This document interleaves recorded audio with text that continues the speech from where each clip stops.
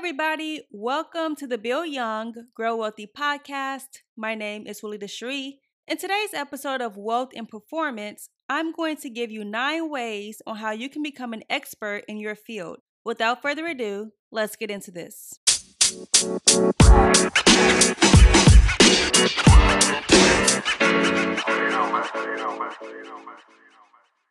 In Malcolm Gladwell's book Outliers, he suggests if anyone wants to become an expert in any field, that they need to dedicate 10,000 deliberate hours to learning and gaining experience in that area. Getting 10,000 hours may seem scary, but it really means about 5 to 10 years of repetition before you can be labeled an expert.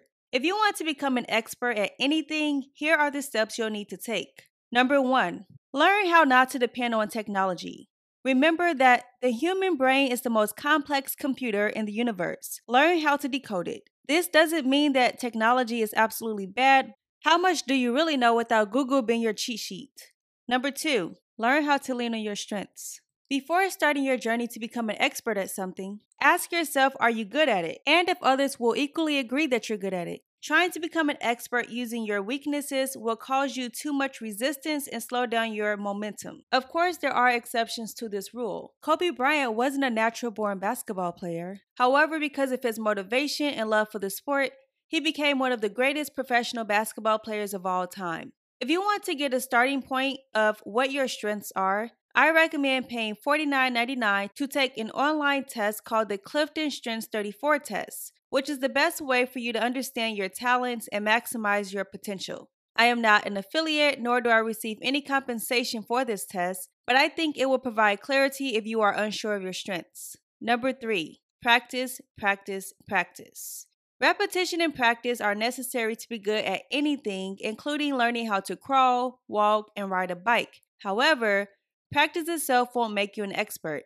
Practicing correctly with discipline, however, will. Can you imagine a foreigner learning how to say hello by watching Elmer Fudd from Looney Tunes say hello and be taken seriously? Practice until it becomes automatic and your body and mind are synced as one. But whatever you do, practice correctly. Number 4, you must have motivation for what you're doing. If you are only motivated by how much money you can earn, you will drop out of the game sooner than later. Like anything in life, you will have setbacks and emotional frustration. Motivation is the key to push you past discomfort and mediocrity. Number 5, find a group or community that are like-minded. The more time you spend with people with the same goals as you, the better you can bounce ideas off of each other and give each other constructive criticism. This is also a great opportunity to network. It's not always about what you know, but who you know. Motivational speaker Jim Rohn has a famous quote that says, "You are the average of the 5 people you spend the most time with." Number 6,